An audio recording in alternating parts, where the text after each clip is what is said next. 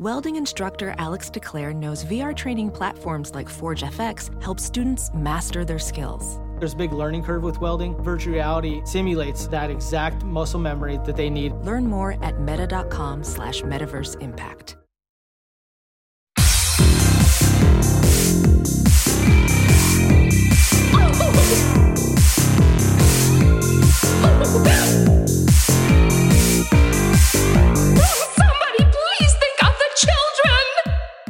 And welcome back to Little Cuts, our weekly mini-sode where we dig into the things that we've been watching recently. I'm Terry.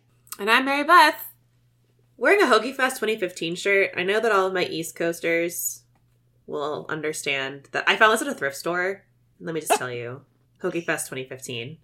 If you know, you know. But this week we are not chatting about hoagies, even though I love a hoagie. We are actually chatting about demonic summoning, analog horror, Christopher Walken and Armageddon, Korean found footage, and Nazi mad scientists. I'm talking like all found footage today, by the way. Like, so just get excited for that. That's I know. That's wild.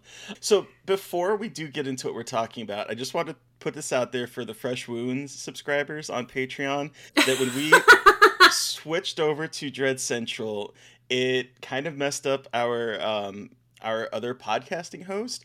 And so I did a mad dash today to get all of the episodes back up. So you're going to see, if you log into your Patreon, you're going to see a ton of posts, but it's the only way for me to get the audio posts up on back on Patreon. So apologize for our mess, dear Patreon listeners. But all of your stuff, including today's episode on Frontiers, are all up there in order. Everything is good to go. So sorry about that. It was a mess. And I was like, So if you're a Fresh Wound subscriber on Patreon, please excuse our mess. Demonic summoning. Yeah, so I'm trying to catch up on movies that I've missed this year, trying to like round up my top 10 that we're going to be talking about pretty soon on the podcast. And this is a movie that there's two reasons that I watched it. One is that I needed to get caught up on it, and two, we were going to get the co-writers and / director on the show, and you'll find out that that's happening. Spoiler alert. So I watched The Sacrifice Game, directed by Jen Wexler and written by Sean Redlitz and Jen Wexler. Takes place at Christmas. Love a Christmas horror film. It's set in the 1970s at a boarding school where these two students, Samantha and Clara, aren't able to go home for the holidays, and so they are kind of the holdovers over the break. At the same time, there's this cult, this Manson-esque cult of people that are going around killing specific people, and it seems like there might be some kind of demonic thing going on with that as well, and they end up colliding with the school, and not to use a pun, but all hell breaks loose. I really like this movie. I enjoyed The Ranger, and this movie I think is a definite step up in terms of Jen Wexler's directing ability. This is so much more assured, and I think that this is a really good Christmas horror film. It's a good demonic movie. It has some really good acting, has a great cast, some really gnarly kills. I was surprised at some of the bloodletting in this. But I really, really dug it. And it's on Shudder right now, so y'all can go watch it. You saw this one too, Mary Beth. Okay, so I saw this at Fantastic Fest, and I was so excited because I loved The Ranger. Like, I know, like, you know, I understand people's like complaints, but Jen Wexler was also like the first person I ever interviewed as a journalist, as like part of my film career. So like that movie is a very special place in my heart. And so I was really excited to see this. And I fucking love this movie. Like I wrote in my review that like this is like the next Christmas classic. And like I'm not bullshitting. Like I really do think that this is like everyone's putting out Christmas horror movies. Like everyone's like, oh, that's hot right now. But this one like actually understands the assignment. It's not it uses the Christmas setting really well, but doesn't make the whole thing about Christmas. It's not trying to be too gimmicky, but it uses Christmas to its advantage rather than as like the central gimmick to it, which I really appreciate.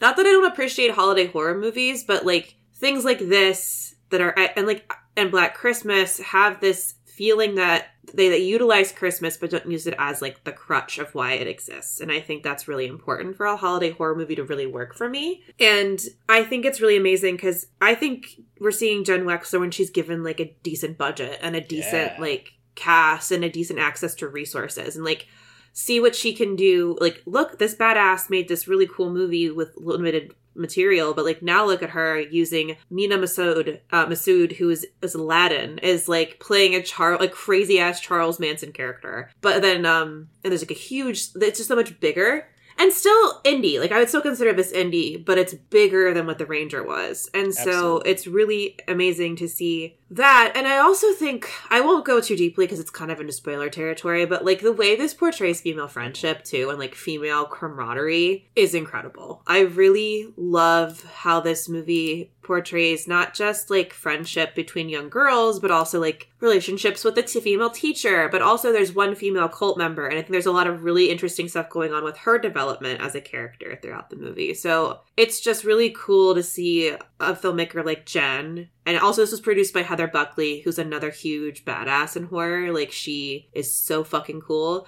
But it's like when you give these badass like women money, they make a really good fucking story that's gory and gross and fun and like kind of queer, and also inverts everything you know about like religious demon movies. So I just really love this movie. Great cast. I was really impressed with the cast that she managed to get together for this one too. Yeah, I know. It's a good one. And Georgia Ackles, who plays Clara, this is her first movie. And I can't wait to see what else she does, because she fucking rules in this movie. She's really good. It's on Shudder now, so y'all should watch it. It's the perfect holiday, cozy, inside when it's cold movie. And you really should watch it before our episode on Monday. Yes, absolutely. Okay, let's talk about analog horror. So this week, a friend of the show, Tony Kaufman, was DMing me that he found this video about the creepiest and weirdest internet mysteries of the year. Oh, I think you might have sent that to me too. I haven't watched it yet though. Yeah, so he DM'd this to me. It's like 3 hours long. I only watched part of it. I haven't watched the whole thing yet. And so the next day he DM'd me and was like, holy shit, like this series that I found on that video I sent you is terrifying. You have to watch it. And I was like, oh. It's called Greylock. And it just came out this year. It's an analog YouTube series. And so I was like, all right, it's the holiday week. It's like a holiday week for work. I'll just put it on while I work.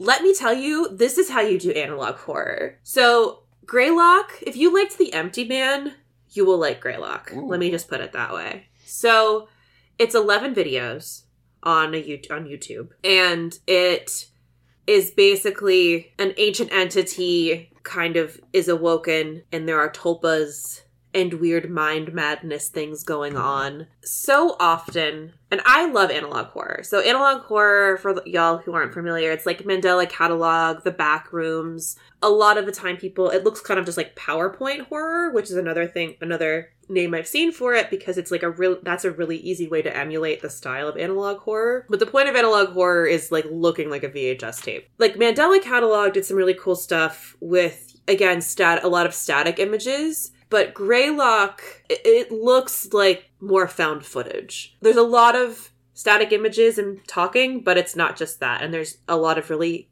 freaky jump scares, and it's got a snuff film feeling to it. And I need to watch it again because there's just like a lot going on. But let me tell you, there is one episode where I was just like, it is broad daylight, and I'm actually a little bit freaked out right now. Oh. I really want to watch it again, but this is how you do analog horror. I mean, like, again, I understand people playing with the idea with, like, the kind of PowerPoint, I mean, like, the slide presentation of it. But this is, like, a really good mix of that simplistic thing, but then also some acting in it. A lot of really good voiceover work. And just, like, a lot of really weird-ass images all kind of coming together. And it's basically like you're watching evidence tapes. At each episode Oh, shit. is named tape 011, 010.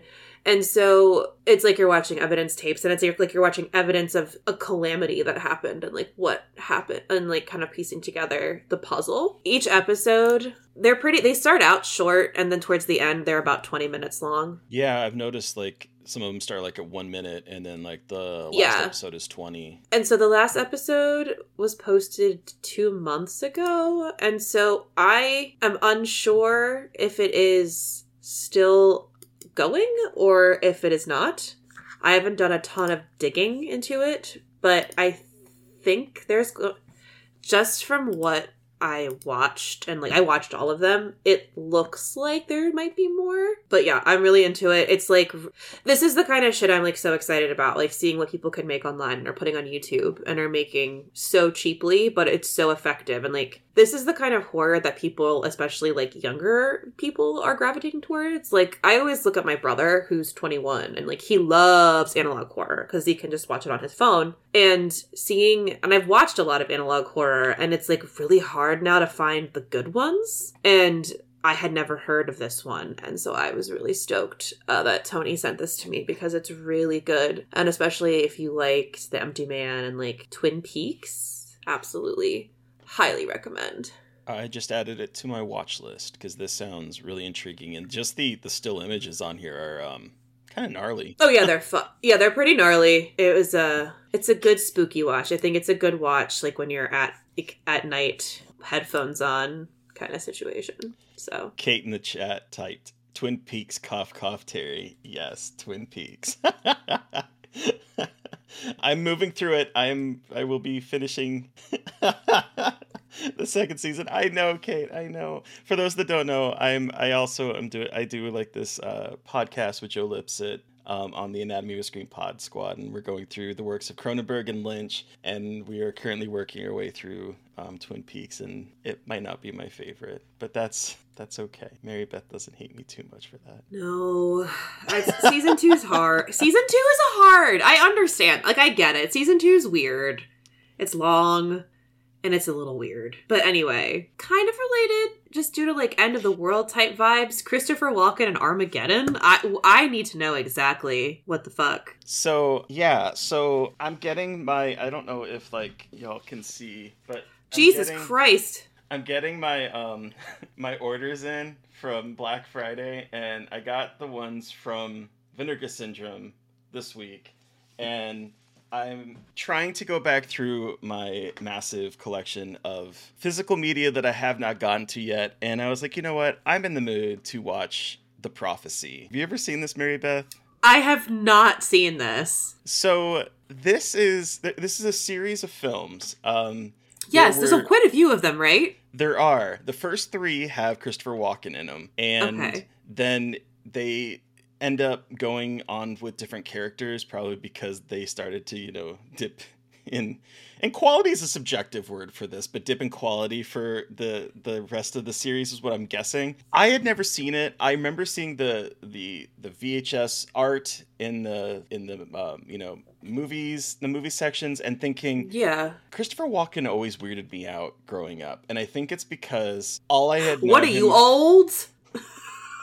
All I had, like, in my head was his performance in Communion, and also, like, he just, I don't know, he just is quirky and weird, and I don't think as a young kid / teenager I was ready for his brilliance. I really love him now, but back then I was like, this is that weird dude.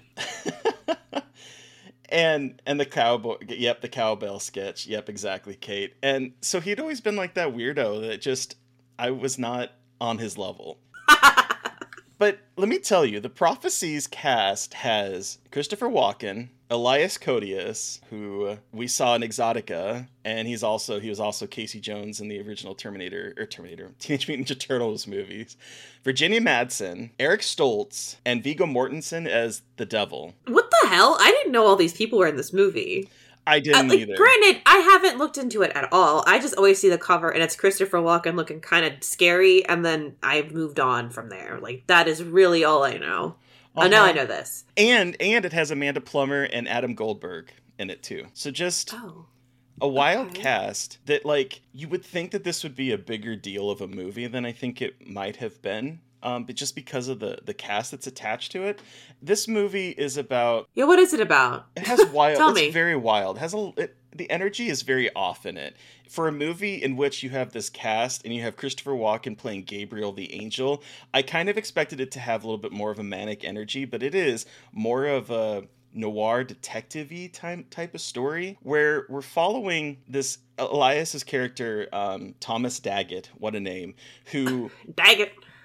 When the movie opens, he is going to become a priest, and as he is kneeling down to kiss the floor to become a priest, he has this weird vision of war and heaven and hell, and it freaks him out to the point that he leaves the priesthood. Years later, he's now a detective, and he is investigating this strange case in which they find body that does not have eyes. And when I say does not have eyes, I don't mean like they were ripped out of him. Like, it just had... This body has never had eyes. It doesn't have the things. There's like no eye socket. Eyes. It's just like skin. They're empty. That's empty eye sockets, but like the there's muscles, like no like meat or anything in nothing. There.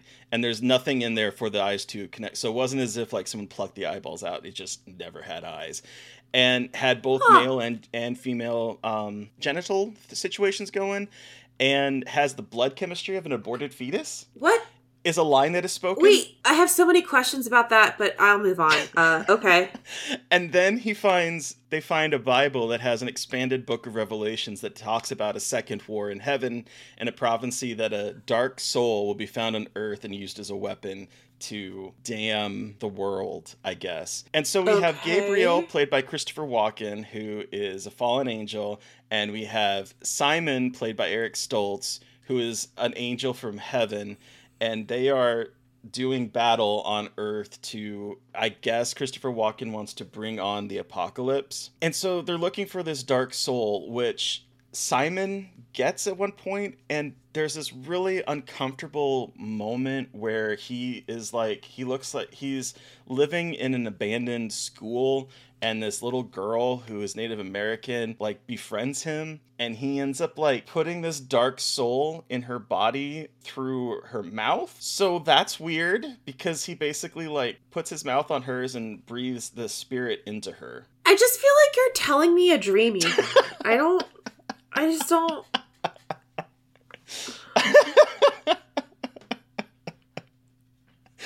I'm still kind of stuck on the aborted fetus blood chemistry thing too, honestly. I know. And to make matters worse, I was watching this on Ambien. And so... Oh, God. Oh, my God. I am looking back through my notes, and I'm like... I don't even know what I was trying to say here. Honestly, though, like, I feel like that's the way to... This movie sounds like the kind of movie you have to watch while you're on Ambien. It's wild, and I can't even begin to... Like, it has a weird energy where it feels kind of boring, but it's also the most bonkers thing that I've seen in a minute. So I don't know really how to describe this film adequately to really fully understand the madness that is The Prophecy, but it was definitely an interesting film, and I'm excited to dig into the sequels.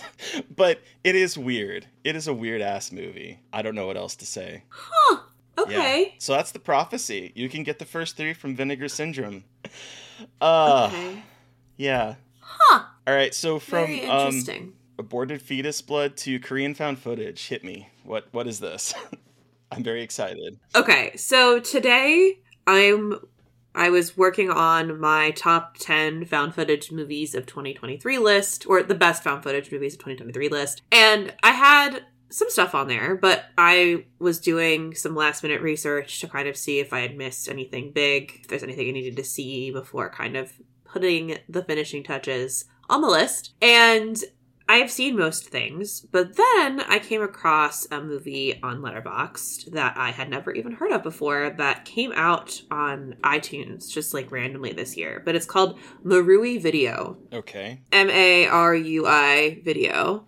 Okay. And it is like Noroi meets Lake Mungo, kind of meets the Poughkeepsie tapes, but it's not as successful, but it's still really interesting. So it has that setup of like, we found the footage and we put it together. This is what happened. And the whole conceit is this documentary film crew was trying to track down this tape of a brutal killing that took place in the 90s. And they find the tape, they watch it, and they see something in the background that looks like a ghost. And they start digging as to like what could have caused this. And it's kind of filmed like a slick Netflix true crime documentary while also melding like found footage, like handheld video techniques, which is really interesting. And it basically goes down this rabbit hole of like, it goes on this crazy rabbit hole. I don't want to spoil anything because like a lot of it is really interesting to like kind of get to as they unveil it. The biggest problem the movie has is that it's trying to do a lot in an hour and 27 minutes. It's trying to tell like a really complicated story, and like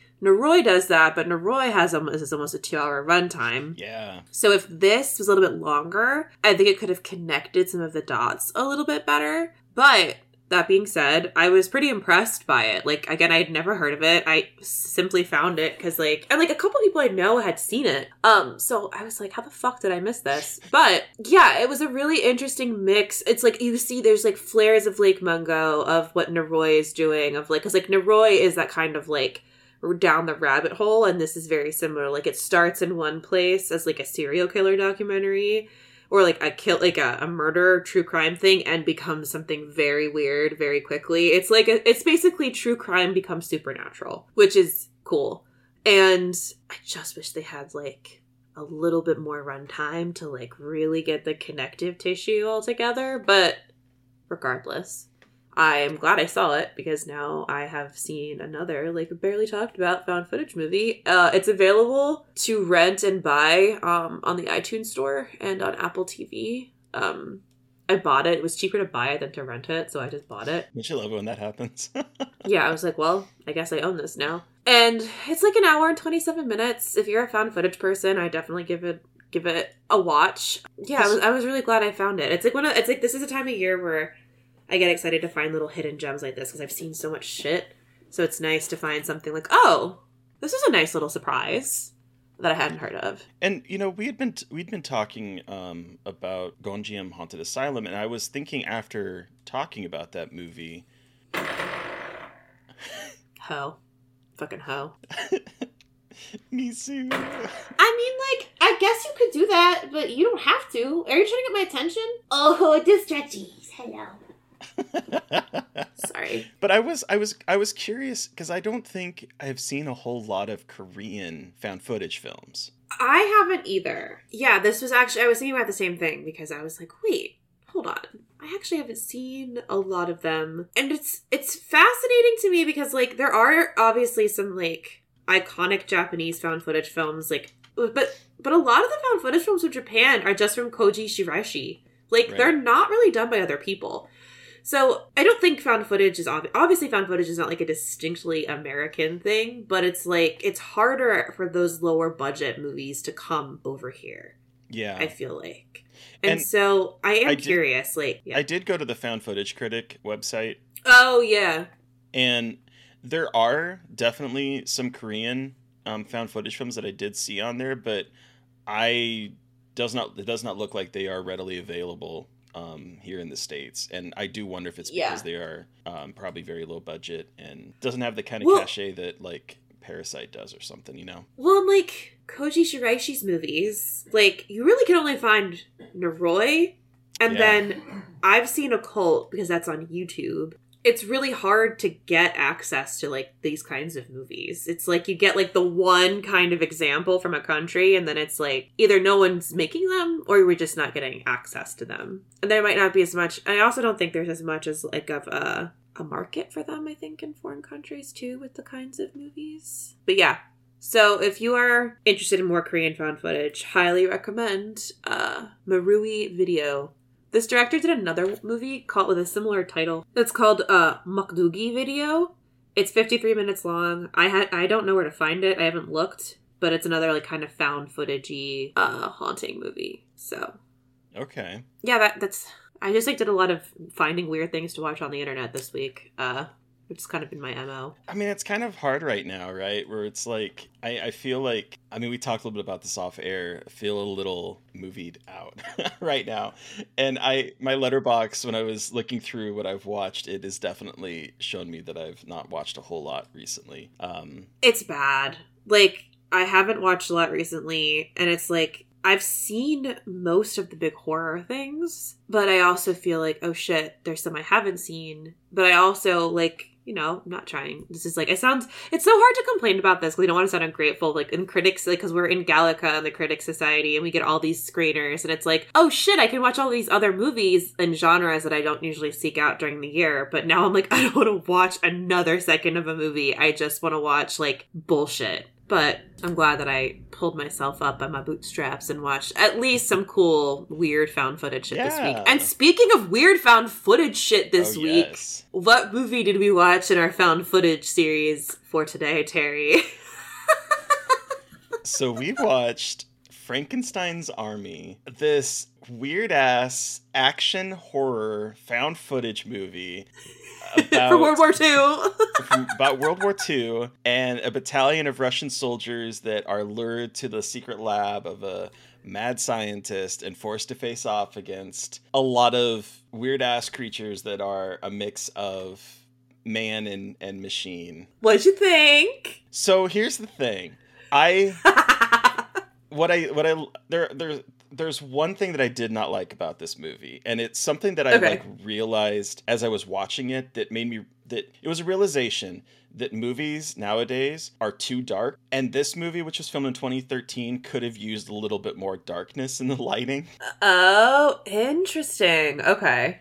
Because this movie is very bright. I was surprised at how bright it was. It gives it a feeling of a set as opposed to more lived-in realness for me. Oh, okay. And I think that because it is, you know, in HD and it's bright, some of the creature effects in some of the close-ups don't necessarily look as good. But I also think that this is interesting because this is a movie that is very bright in a time when, like, people are complaining about not being able to see dragons and being able to see stuff on their movie. And so it's so I found that just as like a film nerd very interesting to see how this movie, which could have used darkness and could have been a lot darker to kind of hide the low budgetness of it, didn't do that. And now today we have all these big effects and no one can ever fucking see them because everything is so fucking dark.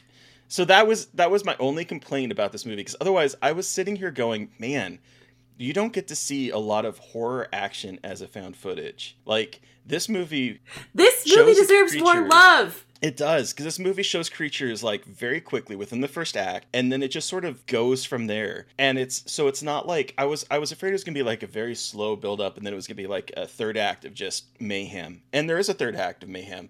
But the second act is exciting. The whole movie is an action horror film that just happens to be found footage. And I think that's really wild because I don't see that very often. Like, I know this movie is not perfect, but I just really love that it exists because it's so weird. Because it's like, it's such a weird mix of things. Like, it is a creature feature, it is a World War II movie, it is a horror action movie, and paired with the World War II, it's about Nazis. So it's like a very weird mix of things. Not for horror, like that's a pretty common horror movie, but in the found footage style, it makes it feel so much more fresh. And it makes it feel much more interesting because you are actually embodying the perspectives of the soldiers. And you're also seeing some pretty awesome monsters. Like, yeah. I know some of them, like, I never thought about the lighting because I think I just love that you can see the monsters. They're never trying to, and like, I think that there's a pride to what they are able to create that I so deeply appreciate. Especially, like, my favorite one is, like, the guy that has, like, it's almost like he's, like, samurai swords for legs, and it's just, like, walking around, and it's just, like, so fucked up, but so good in what it's doing. And it's just like, again, it's not perfect, but like it's a movie that once again so ingeniously proves what you can do with found footage and how you can make a really scary movie, or like at least creepy, like getting that up close and personal first person POV with monsters like that and like hand-to-hand combat type shit. It's just really like, if you liked Overlord, you'll love this movie. Like if you're into Overlord, then you should watch Frankenstein's Army ASAP. Yeah, it's ridiculous. Yeah, an ancient relative of Frankenstein making zombie robots for Hitler. Yeah, that's fucking stupid. But like, of course it is. Who cares? Like that, and that's why I like it, because it goes full stupid to the point where you're like, I appreciate this. Like, it's not necessarily, it's not a comedy, but it's not also taking itself super seriously that you're like, come on guys, like this is a zombie Nazi movie. It's fun. It's having fun with what it's doing. One of my favorite things when I was writing my notes was just like trying to come up with descriptors for the monsters. And so I have, because my question I was going to ask you, and I think you kind of answered it, was what's your favorite monster? Because the ones that I wrote down was, I like the Iron Maiden mask guy. There's this person, there's this one with like this mask that is like an Iron Maiden. And then the one that I think that you're talking about that I just called the Narwhal Stiltman, because it looks like he's on stilts and he has like this narwhal almost like knife thing that he is like stabbing down with. And so I call him the Narwhal Stiltsman. So I think that might be the one that you're talking about. But I really like that one. Yes. And then there's the little pot boy. I don't know if he's a boy, but he looks like... I love the little pot. When Steve and I were watching it, we were like, Pot Man! It reminded me of Elden Ring. There's a pot person in Elden Ring. And I was like, aw, it's a little pot boy. I'm so glad that you liked it. Or, like, enjoyed it. I really enjoyed it. Because, again, like, it's not, like, a masterpiece, but it's another fun example of, like, doing found footage differently and being able to do monsters and weird things with the technique. And how you can take stories we've seen plenty of times over and give them a more unique feel. On top of them also just, like, going fucking balls to the wall with it, which I greatly appreciate. If you like like steampunk vibes too, this has got like weird steampunk vibe. A lot of the monsters have like a steampunky vibe to them because this weird dude is building them in a gross lab. With metal and parts of planes. I like the propeller character too. Ugh. Which I believe is the character that was stolen from them for Resident Evil 8.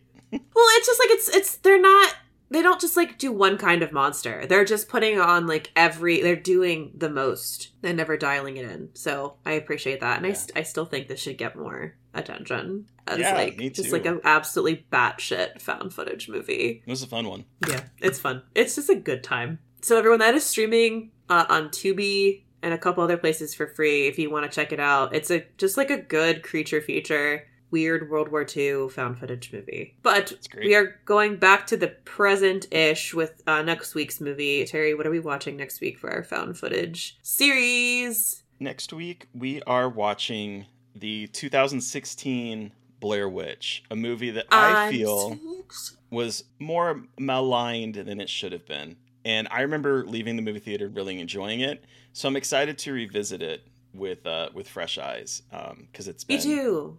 2016. Man, it's been 7 years.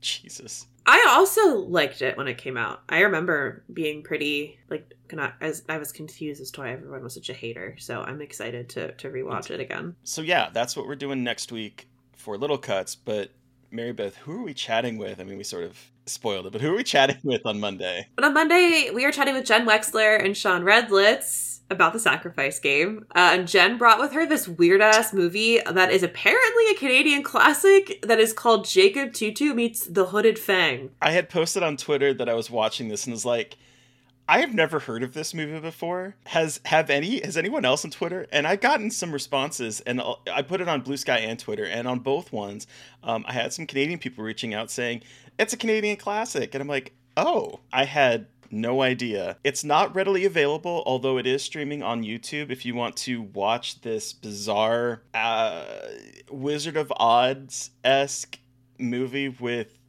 fish people and slime squads and child power.